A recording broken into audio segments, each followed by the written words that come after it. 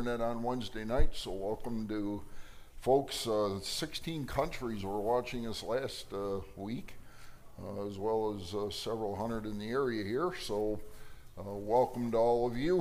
If you ever want to come on down to Union Grove, Wisconsin, might be a bit of a trek if you live in one of those 16 countries, but love to have you here, of course. But welcome to our folks. It's always good to see you. Lots been going on this week, to say the least, so we'll spend, I'm going to try to get into Acts tonight, and we will. I'm going to get it nailed down a little bit, so we'll probably spend a good half an hour giving you some updates. Those of you, how many of you were able to hear, what we're on today? Crosstalk. 2 o'clock p.m. Crosstalk. Got some of you that heard that program. Well, let's pray and I'll start chatting. Father, thank you for your love for us. Thank you for watching over your people. And Lord, we know the things that are taking place around the world, specifically in Israel right now, are very, very troubling. The whole Middle East, of course, with significant issues, which is, of course, leading into other countries, including the United States of America as we speak. So, Lord, we ask that you'd watch over us. We pray that, speaking of our country, Lord, that you'd help us to stay strong, help us to stay resolute in serving you, regardless of the things that might be happening in other places and protests and so forth. Lord, help us to keep our minds fixed on you. Lord, not to let our guard down, so to speak, but to ever be vigilant, if you will, about spreading the word of God, telling folks the gospel, which is the only thing that can truly change a heart and a life. So, Father, we do pray for the peace of Israel as we speak. Pray that you give us wisdom and understanding. And, Lord, some of these things are very emotional and they're very difficult for people to try and understand, especially in our culture. So, Father, I pray that you'd bless our time together, make it worthwhile for everyone. And, Lord, as we open up the Word of God and get into Acts chapter 22 in a few moments, I pray that you'd bless our study of the Word. Pray that you'd watch over our teen groups and young people groups as they meet. And, Lord, that you'd help the leadership as they disciple the young people. And, of course, for the visitors and others that may not know Christ, might they find him before they leave here this evening. Bless those watching near and far on the internet, and we just commit all this to you, and all God's people said, Amen. Amen. All right, good to see some of you are back, been away, and let's see, any visitors tonight? Tammy, who's your visitor? My sister Lisa. I'm sorry? My sister Lisa. Your sister Lisa. Well, great to have you. Where are you from? New Berlin. All right. Very good to have you. Anyone else I miss? I don't think so. Right here next to Tammy. He's got a book for you, so he's trying to find, there you go. Very good. Well, good to see you folks tonight. We're going to get into Prophecy Focus Global Update and go through some of the things that are taking place. Tremendous amount of dynamics are happening literally minute by minute right now. So we're going to go through some of that. But before we do, I had another article which has nothing to do with Israel that hopefully you can see I thought it was big enough the way I did it that you can see it. The issue about the biblical worldview and who does and does not hold to it basically within the United States today. So the shift in biblical worldview is actually, it doesn't seem like a lot when you look at the numbers. I mean, it's horrible, quite frankly, but we're seeing a continual downtrend away from a biblical worldview. So we talked about this several times. So this actually comes from the American Worldview Inventory by the Cultural Research Center at Arizona Christian University. They actually work with Pew Research, and a lot of the statistics come out of this Arizona Christian University, again in cooperation with Pew Research. So basically, when we're looking at worldview issues, and the top line, integrated disciples possess a biblical worldview based on scores related to beliefs and behavior. In 2020, only 20 or 6% basically were holding to a biblical worldview. Now, I'd thrown out the number about 4% of people in America hold to a biblical worldview, and I specifically researched this out, so we had some documentation where that number came from. Apparently someone had been watching, I forget if they were here on the internet, and had questioned the statistics, like, well, where did that come from? And this is where. So 4% emergent followers possess a significant position of a biblical worldview based on scores related to beliefs and behavior, but not enough to qualify as having a biblical worldview. So that even is declining 25% to 14%, so a significant downturn. World citizens who possess a worldview other than a biblical worldview, but might have a few beliefs and behaviors that are consistent with biblical principles. So 82%. So when you add up 82%, nothing even close to a biblical worldview, 14% adopt part of it, and 4%, which I trust are the part of the 4% is sitting in this room tonight, are folks that clearly hold to a biblical worldview. So when you're looking at things, when we're looking at the global update that we're looking at, it's no surprise that there's tremendous amount of controversy, and there's things that you're going to hear in the media and other places that are like, well, how come so many people aren't on the same page you are? Well, it's because you're about 4% that believe in a conservative biblical worldview that literally believes the Word of God.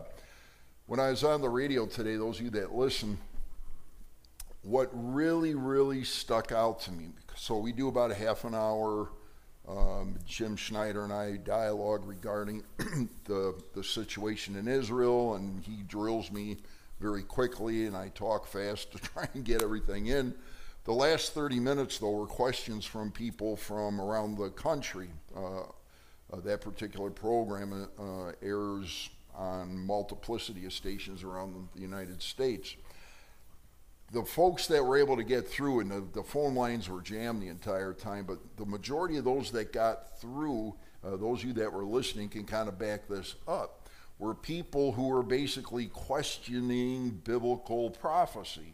And by the time we got to the end, it was like when Jim asked me to give a synopsis of it, it really pains me to know that the majority, or a great deal at least, I don't want to overstate it, but a great deal of Christians today have no idea what Bible prophecy, what's in there.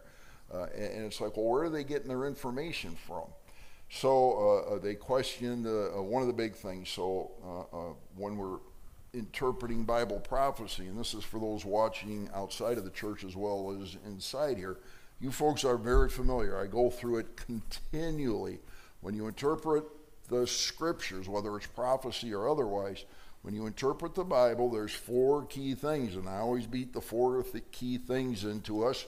We look at the historical background, the contextual background, the grammatical background, and then we always interpret the Bible literally. That is the huge issue that came out on the broadcast today, is people allegorizing and spiritualizing the scripture. Two callers, at least that I can remember, called in. They're like, someone had said, well, the United States of America not being in Bible prophecy. Why is that? And then a couple of people said, well, we think the Bible, or the United States of America is in Bible prophecy.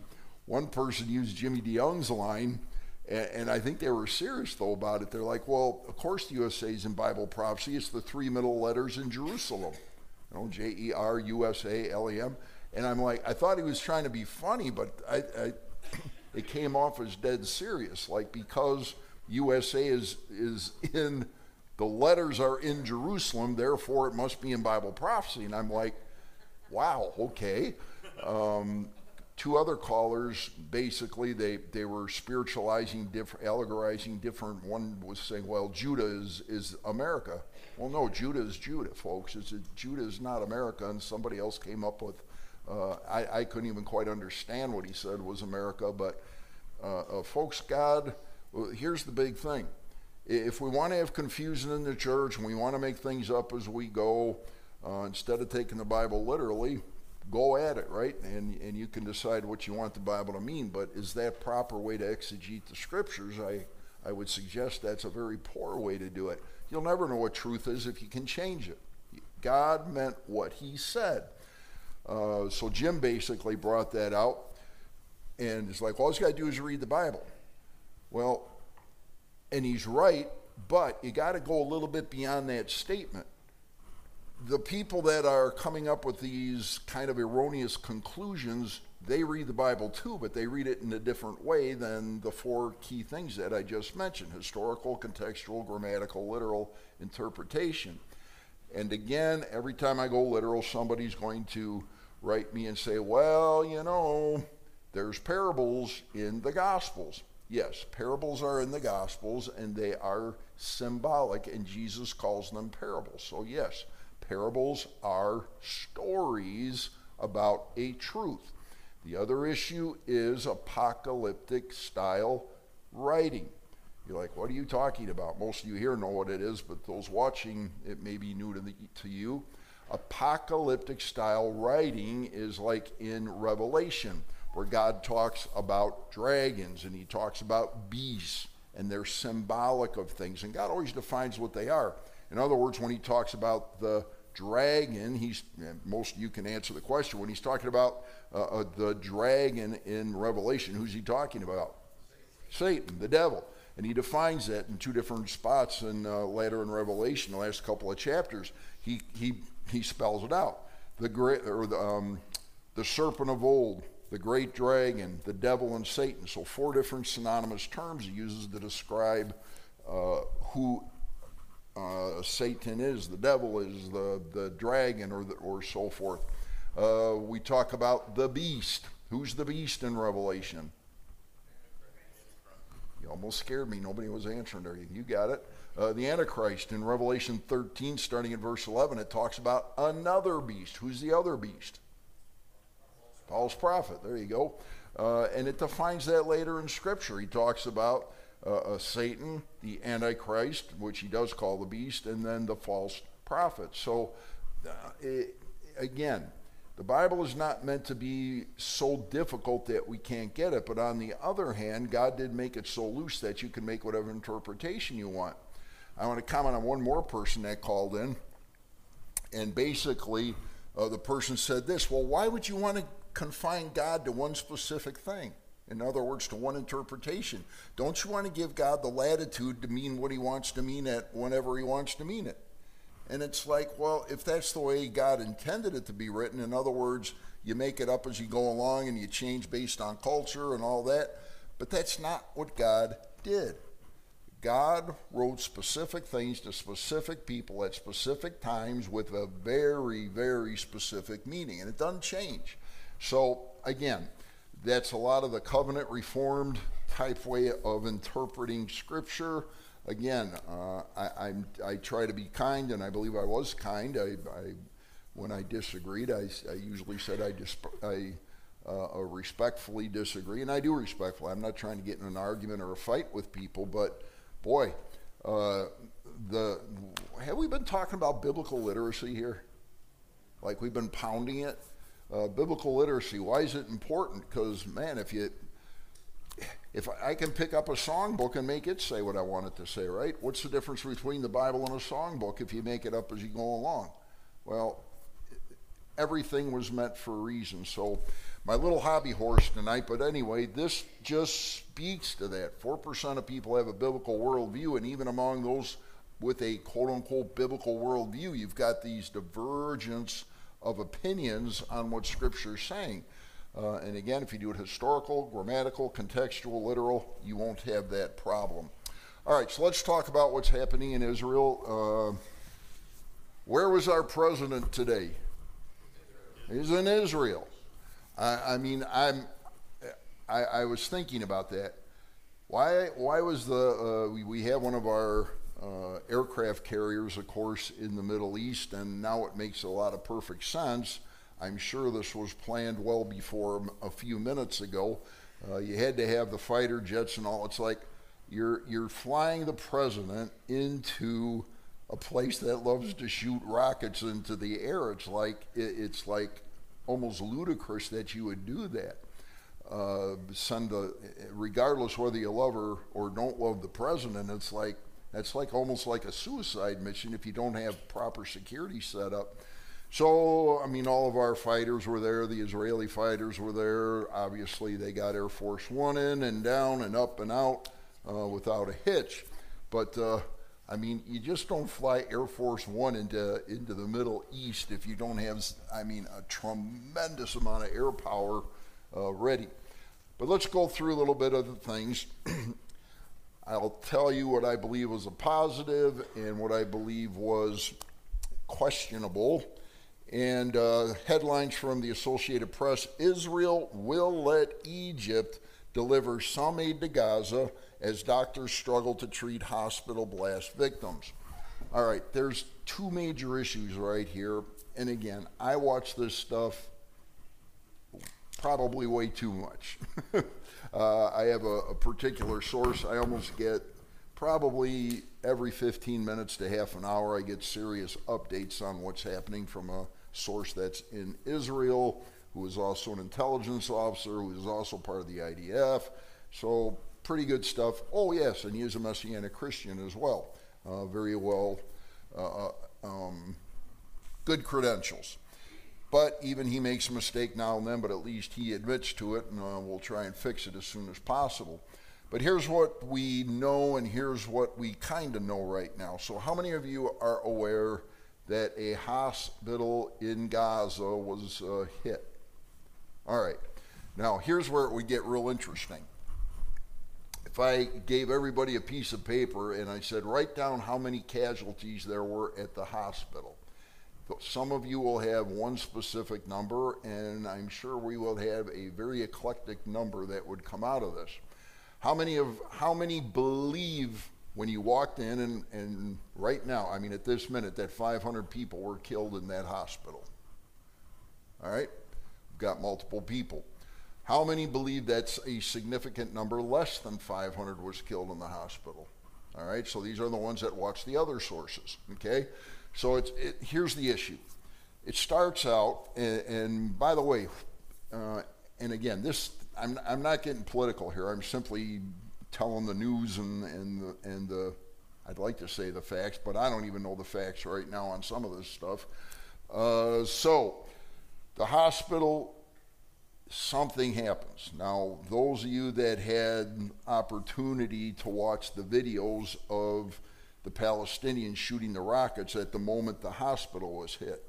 The videos, and I've seen probably half a dozen different clips now. You watch the rocket. There's about, I don't know, there's multiple rockets that are being shot. They're headed towards Israel, and of course the Iron Dome. Anybody, okay, I shouldn't say that. When you talk about the Iron Dome, most of you probably understand what that is. It's not a literal Iron Dome, all right? It's not a dome that covers Israel, which some people honestly think. The Iron Dome is anti-ballistic missiles that they call the Iron Dome. So in other words, you shoot a rocket up, the Iron Dome then, which is nothing more than an anti-missile, ballistic missile firing machine, whatever they call it.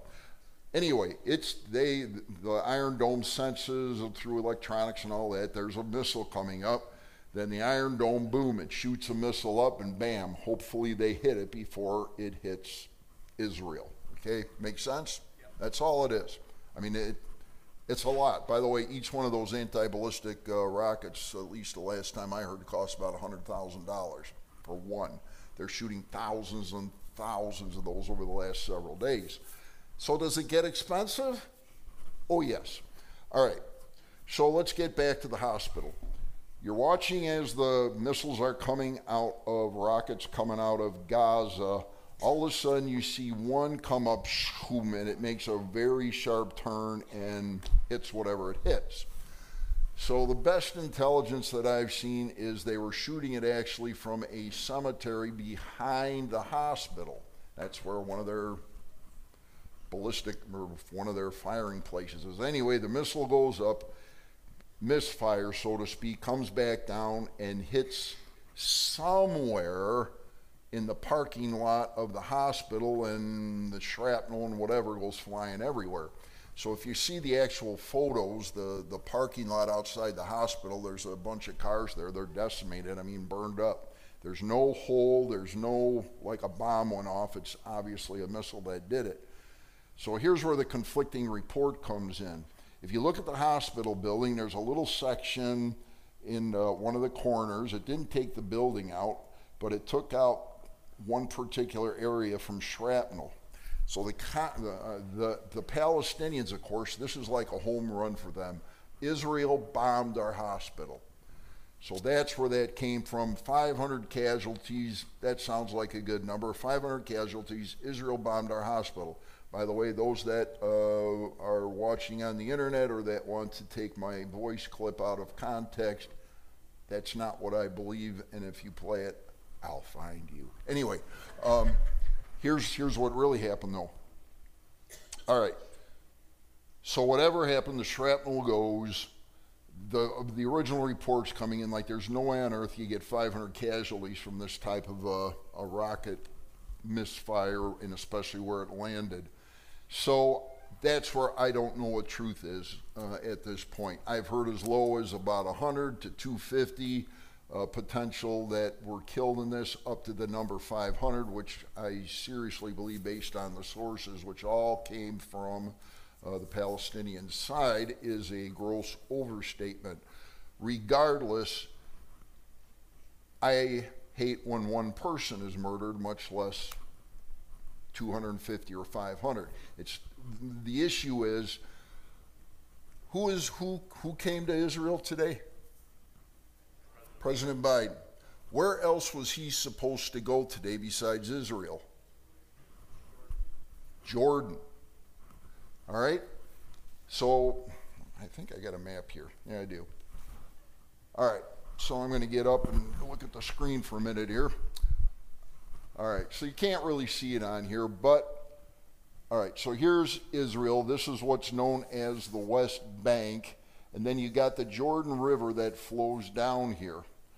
Now, the issue being, the president was going to be on this side of the Jordan, which is basically non-Israeli territory. It's Jordan. Now, Jordan claims, when I say claims, I am very seriously saying claims, to be sympathetic to the Christian community.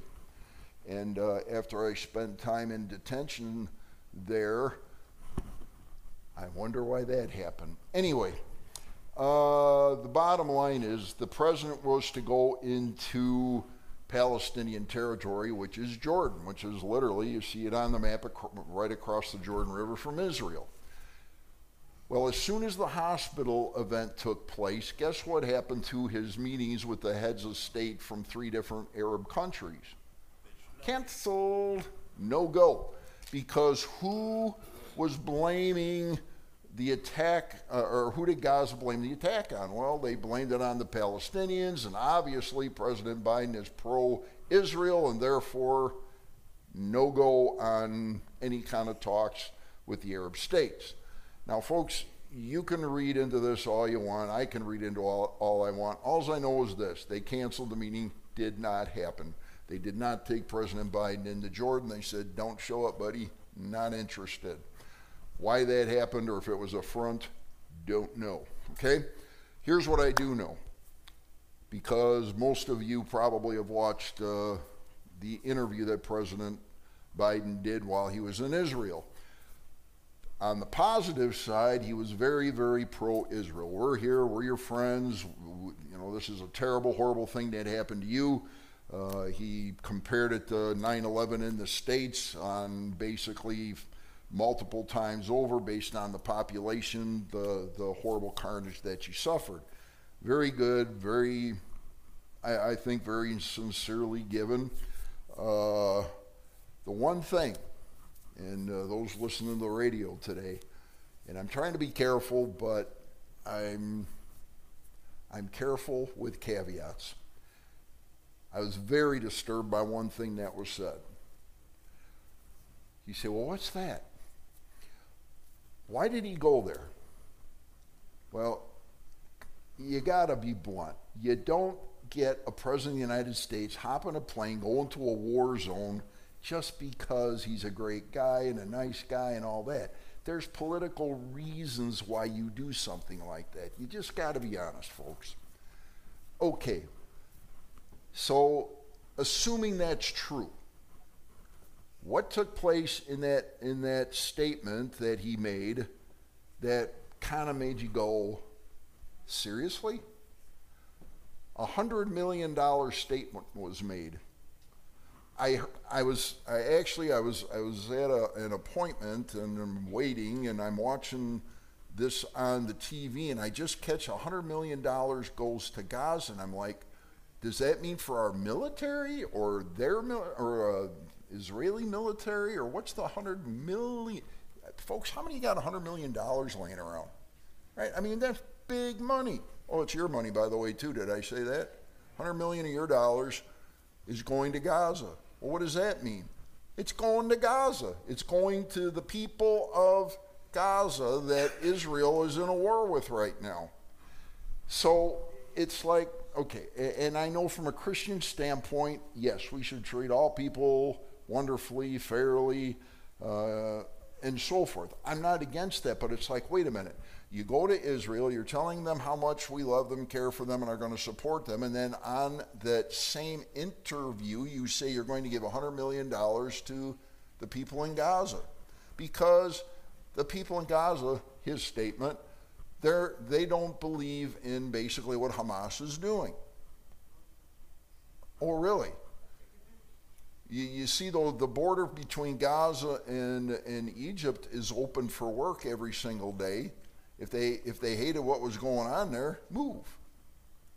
You know, and it's like, am I being cynical a bit? Because $100 million of your tax dollars just went into Gaza, or will be going there. And then he made this statement, and we don't know what the number is yet, that between Ukraine and Israel, there will be several $billion of your tax dollars going there as well.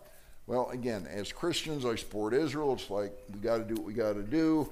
But it's just all of this political jargon to try and get the Palestinians to like the president, Israel to like the president, and it just is a little suspect, all right? So whether you love or don't love President Biden isn't the issue, but I don't like my tax dollars being used for certain things, but it's not my call because I don't run Washington. We the people do not. Oh, I'll just stop there. Anyway. So, you got to do what you got to do to get reelected or attempt to get reelected. Oh, by the way, should Christians vote? Yes. You know, I hear all the time Christians saying, I hate this I hate all the candidates. We're not voting for a pastor. We're voting for the person that's going to control whether you got religious freedom. You're voting for somebody who's going to determine issues. Say what? Whether babies get aborted. Yeah, you know, whether in that, I don't know if you win with any of them right now in that issue with abortion, but I mean, when you go to vote, and I hope you do, and I'm not telling you who to vote for. I mean, you can kind of figure out where I'm going to be at from the positions I hold. But folks, everything should be based on what view, which is what we started out with today. What kind of a view should we have? Well, I would suggest a biblical worldview is the way to go. And a biblical worldview, yes, we are for peace. We aren't for going out and doing what Hamas did in raping, butchering, beheading, slaughtering, barbaric behavior. I cannot support that. And I don't know, I doubt there's a person in this room who would support that. It's horrific. So again, it's highly emotional, it's highly charged, and it's like, well, Pastor, why are you taking a hard stand? Why are you going on the radio and TV constantly with this stuff? Well, folks, because I believe in a couple of things scripturally. We can do things the right way. We can do things that are honoring to God, that if we're in a war, you don't give money to the other side right now. It's just, in my opinion, it's inappropriate, but my opinion is an opinion, and it definitely doesn't count, and my opinion definitely is not going to affect anything. But I want people to think. I want all of us to think. What are we doing? Why are we doing it? And when we go to the polls next November, we need to think about all these things and check out the candidates, where they stand, what they believe, what they're spending your money on. How many of you went to work today? Or at least have a job. You might not have worked today because of whatever reason. You might have had the day off. All right, every time you go to work, who are you giving money to? The government. I mean, a whole lot of my money over the years is it used to be sitting in Washington, but now it's already been spent because we're trillions and trillions of dollars in debt. And, okay, don't get me going now. Stop pushing me. All right, so what is all this leading to? And I'll stop my little rant. Revelation 13. This is what this is all setting the stage to get to. By the way, has the rapture happened yet? I'm still here, and I'm a believer, so I thoroughly believe the rapture has not happened yet. Until the rapture takes place, should we stop fighting thinking the rapture could happen any moment? It could happen today, but should we stop fighting and doing what we need to do just because it could be imminent? The Apostle Paul thought it was coming 2,000 years ago. It's 2,000 years later. I think it's happening tonight, but I'm probably, hard to say, but I might be wrong.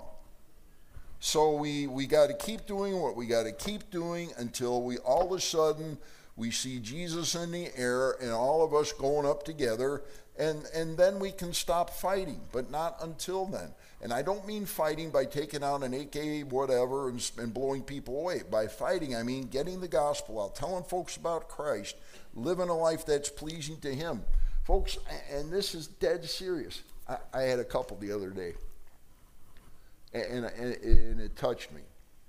And there's a lot of young people, quite frankly, that it's like the last thing they want is the rapture. They haven't been married yet. They haven't had their children yet. And it's like, I don't really want it. I was the same way. I've been into prophecy forever today, and it's like before I married Valerie, it's like, come on, Lord, just slow down a little bit. Well, I want to get married. I want to have my kids, and I want to have my dog at home. And my parents wouldn't let me have a dog. That's why. Anyway, but all these things that we look forward to as young people, and it's like, the rapture's going to wreck all that. Well, it's not really going to wreck anything. You probably will be pretty happy in heaven when you're with Christ. But young people, it's hard for them to comprehend that. But one young person, basically, it's like, all of a sudden I got to thinking about it. What if that does happen? And I'm not going to tell you the reason the person got a little bit sad about it, but it was like, yeah, because folks, it's going to happen. I don't know when, but it's going to happen. It really is. So if it does, then yeah, this world is got a problem, huge problem. All right, I forgot where I was even going to go with this. But again, don't take everything you read as gospel, even your good sources. Give it a day or two to pan out, and we'll see what happens. But it's bad out there, folks. Now, here's the last thing I should say on this subject, and then we'll get into Acts. If you watch the different news sources, or if you have a specific source that does multiple different venues, America Today. Oh, did anything happen at the Capitol today in the United States of America? Was there an incursion into the Capitol today by pro-Palestinian people? I was very happy to see that the Capitol Police actually arrested those who came in there after they refused to leave and stopped their protest after they were kindly asked to leave. All right, so they did the right thing. We'll see how much press that gets compared to what happened. Yeah. Bottom line, though, they stopped it, so good job on the Capitol Police. Watch your news. See what's going on. See where the main urban protests are taking place. See the thousands and thousands of protesters with green flags that are lining up all across the world in various countries. You've heard it. I'm just supporting the statement. The amount of individuals that have come through the Canadian open doors when the refugee issue was going on in Syria, specifically a place called, what's the biblical city in Syria that has a significant prophetic issue? Starts with a D, Damascus. When Damascus was having 500,000 of their people slaughtered, and all of a sudden we had young men coming in through the northern open borders, hundreds of them. Where's mom? Where's dad? Where's your wife? Where's the kids? And all of a sudden you've got a massive amount of individuals coming up from the north and coming into America. What about our southern border? Who knows? But Jim Schneider brought up an article today about individuals that were on the no-enter list that had been arrested trying to come in through our southern border. Folks, we don't even know how many cells there are within America right now. I mean, it's almost impossible to track based on the massive amount of individuals and illegals and whatever in our country. So again, I'm not trying to say get scared, whoa, how are we ever going to survive? That's where a lot of people go. I don't suggest you go there. I do suggest that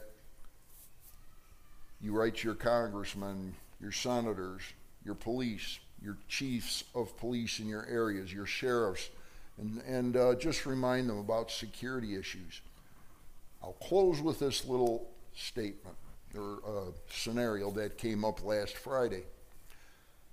We had intelligence, open source intelligence, meaning you can find it on the internet. You don't have to have some super secret sleuth from the FBI, CIA, or another police organization to find it.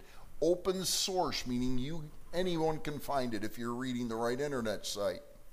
So I'm reading about the head of Hamas, and it actually was on television, that was making the statement on, I believe it was Wednesday or Thursday of last week, that on Friday they wanted this massive violent outbreak to occur across the world in retaliation basically for what the Israel's doing to Hamas. So, being that I happen to have a law enforcement background, I called up the Racine County Sheriff's Office who do the patrols here at our church. So I called them up and said, hey, I'm Rich Schmidt, former sheriff of Milwaukee County. I'd like to get some patrols here on Friday and Sunday. And they're like, well, okay, why? And I'm like, well, basically because all of the terrorist groups are being put on high alert and asked to cause problems in every city and country around the world. And they're like, we'll have a deputy call you. I'm like, fine, have him call me. He does call, so I give him credit. He said, hey, Pastor Rich, how you doing? I'm great. He said, well, what's the issue? And I said, well, are you familiar with what's going on in Israel and the Hamas issue? And he said, oh yeah, I'm way up to speed on that. I'm like, oh great, well wonderful. I'm like, you're aware of what's supposed to happen this Friday then? Well, no, what's supposed to happen this Friday? Well, I said the head of basically those that control the group has asked for a nationwide, worldwide day of violence on Friday. He's like, where'd you see that? He had no clue. Neither did his organization, neither do most police organizations, because those of us that stay at home and read, I guess, get more information than the intelligence community do. Ooh, that was a little bit of a kick, wasn't it? So I said, listen, brother, I said, he's like, do you have documentation? I'm like, yeah, I actually do. I'll be sending it to you shortly. And he's like, well, just text it to me. So I texted him the interview with the head of Hamas, or actually the head over Hamas that's been pushing this. I sent him the actual news clip as well as the video of it. And then I encouraged him to contact a group called, which he's Racine County and every other county in Wisconsin is part of, and quite frankly, every county in the country is part of.